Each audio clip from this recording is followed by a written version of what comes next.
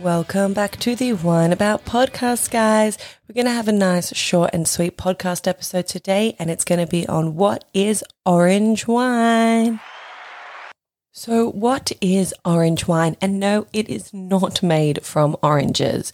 I've worked in the wine industry for several years, and every year we are seeing more and more orange wine on the market. Today we're going to learn what is orange wine, how is orange wine made, what aromas and flavors to expect, and also how to pair orange wine with food. I'll even give you a little bonus book recommendation at the end if you want to really do a nice deep dive into orange wine. It's one of the best books out there for that. So let's start off with what is orange wine.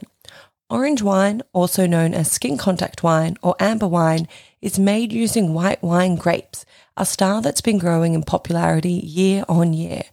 Orange wine dates back thousands and thousands of years to what we know today as Georgia. Yes, Georgia, the country. Sometimes when I say Georgia, people get a bit confused and just straight away think of America, but no, Georgia, you know, the country that's near Armenia.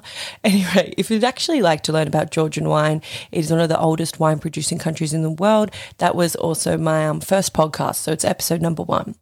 Orange wine has seen a massive resurgence in the last 20 years. And, no, Georgia was not responsible for bringing it back into fashion, but Italy was.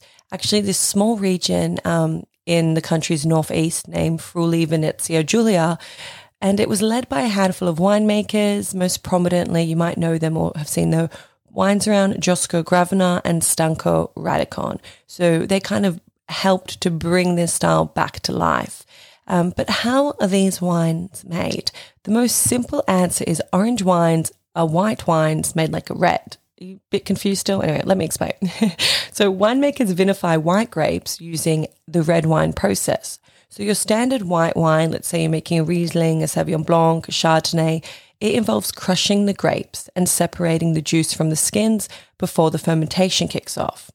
When you make an orange wine, the grapes, they're not getting naked. They're all wrapped up in their skins still. So they don't press them. They leave them in the skins, and some makers will even choose not to destem the grapes and leave, the stems. I'll just put whole bunches in the fermenter. So when this is happening, there are a few things that are occurring. So number 1, the color.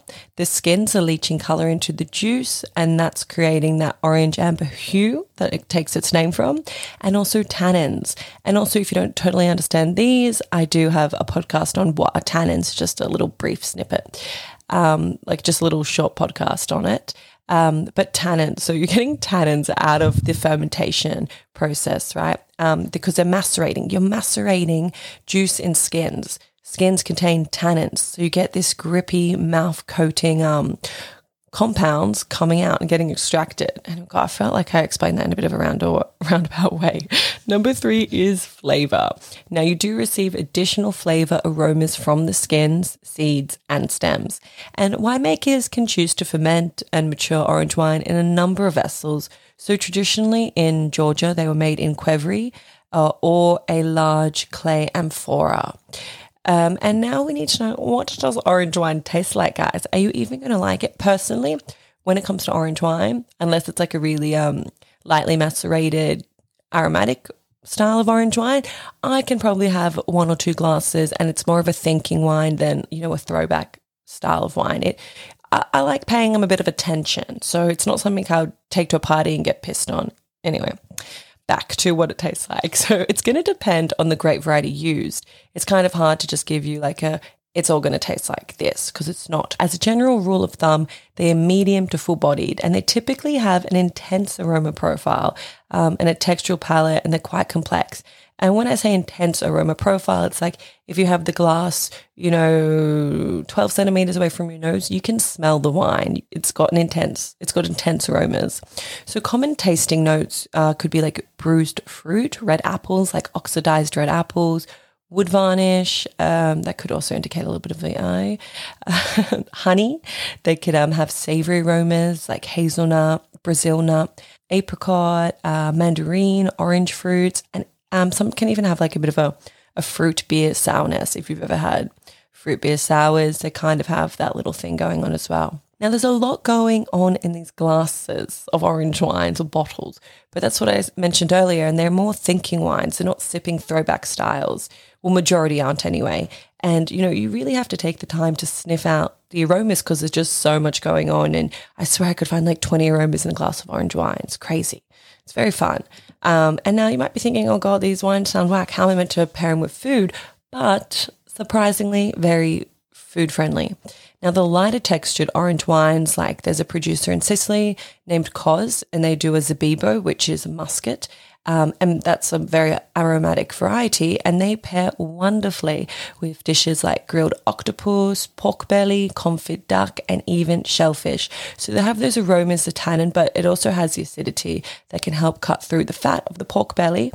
More robust orange wines, these are like your Radicons. That's the original producer I mentioned from Friuli. They can work well with bold flavors because it's a bold wine. You need quite a big, bold dish. So think like kimchi, curry dishes, or even grilled red meats. If you want to continue to learn more about orange wine, its history, regions throughout the world producing wine in this style, and endless winery recommendations, I highly recommend grabbing a copy of The Amber Revolution. It's the world's first ever book that goes into details about the forgotten past of orange wine. It's 304 pages with beautiful colored photos, food matching tips, and a guide of over 150 producers.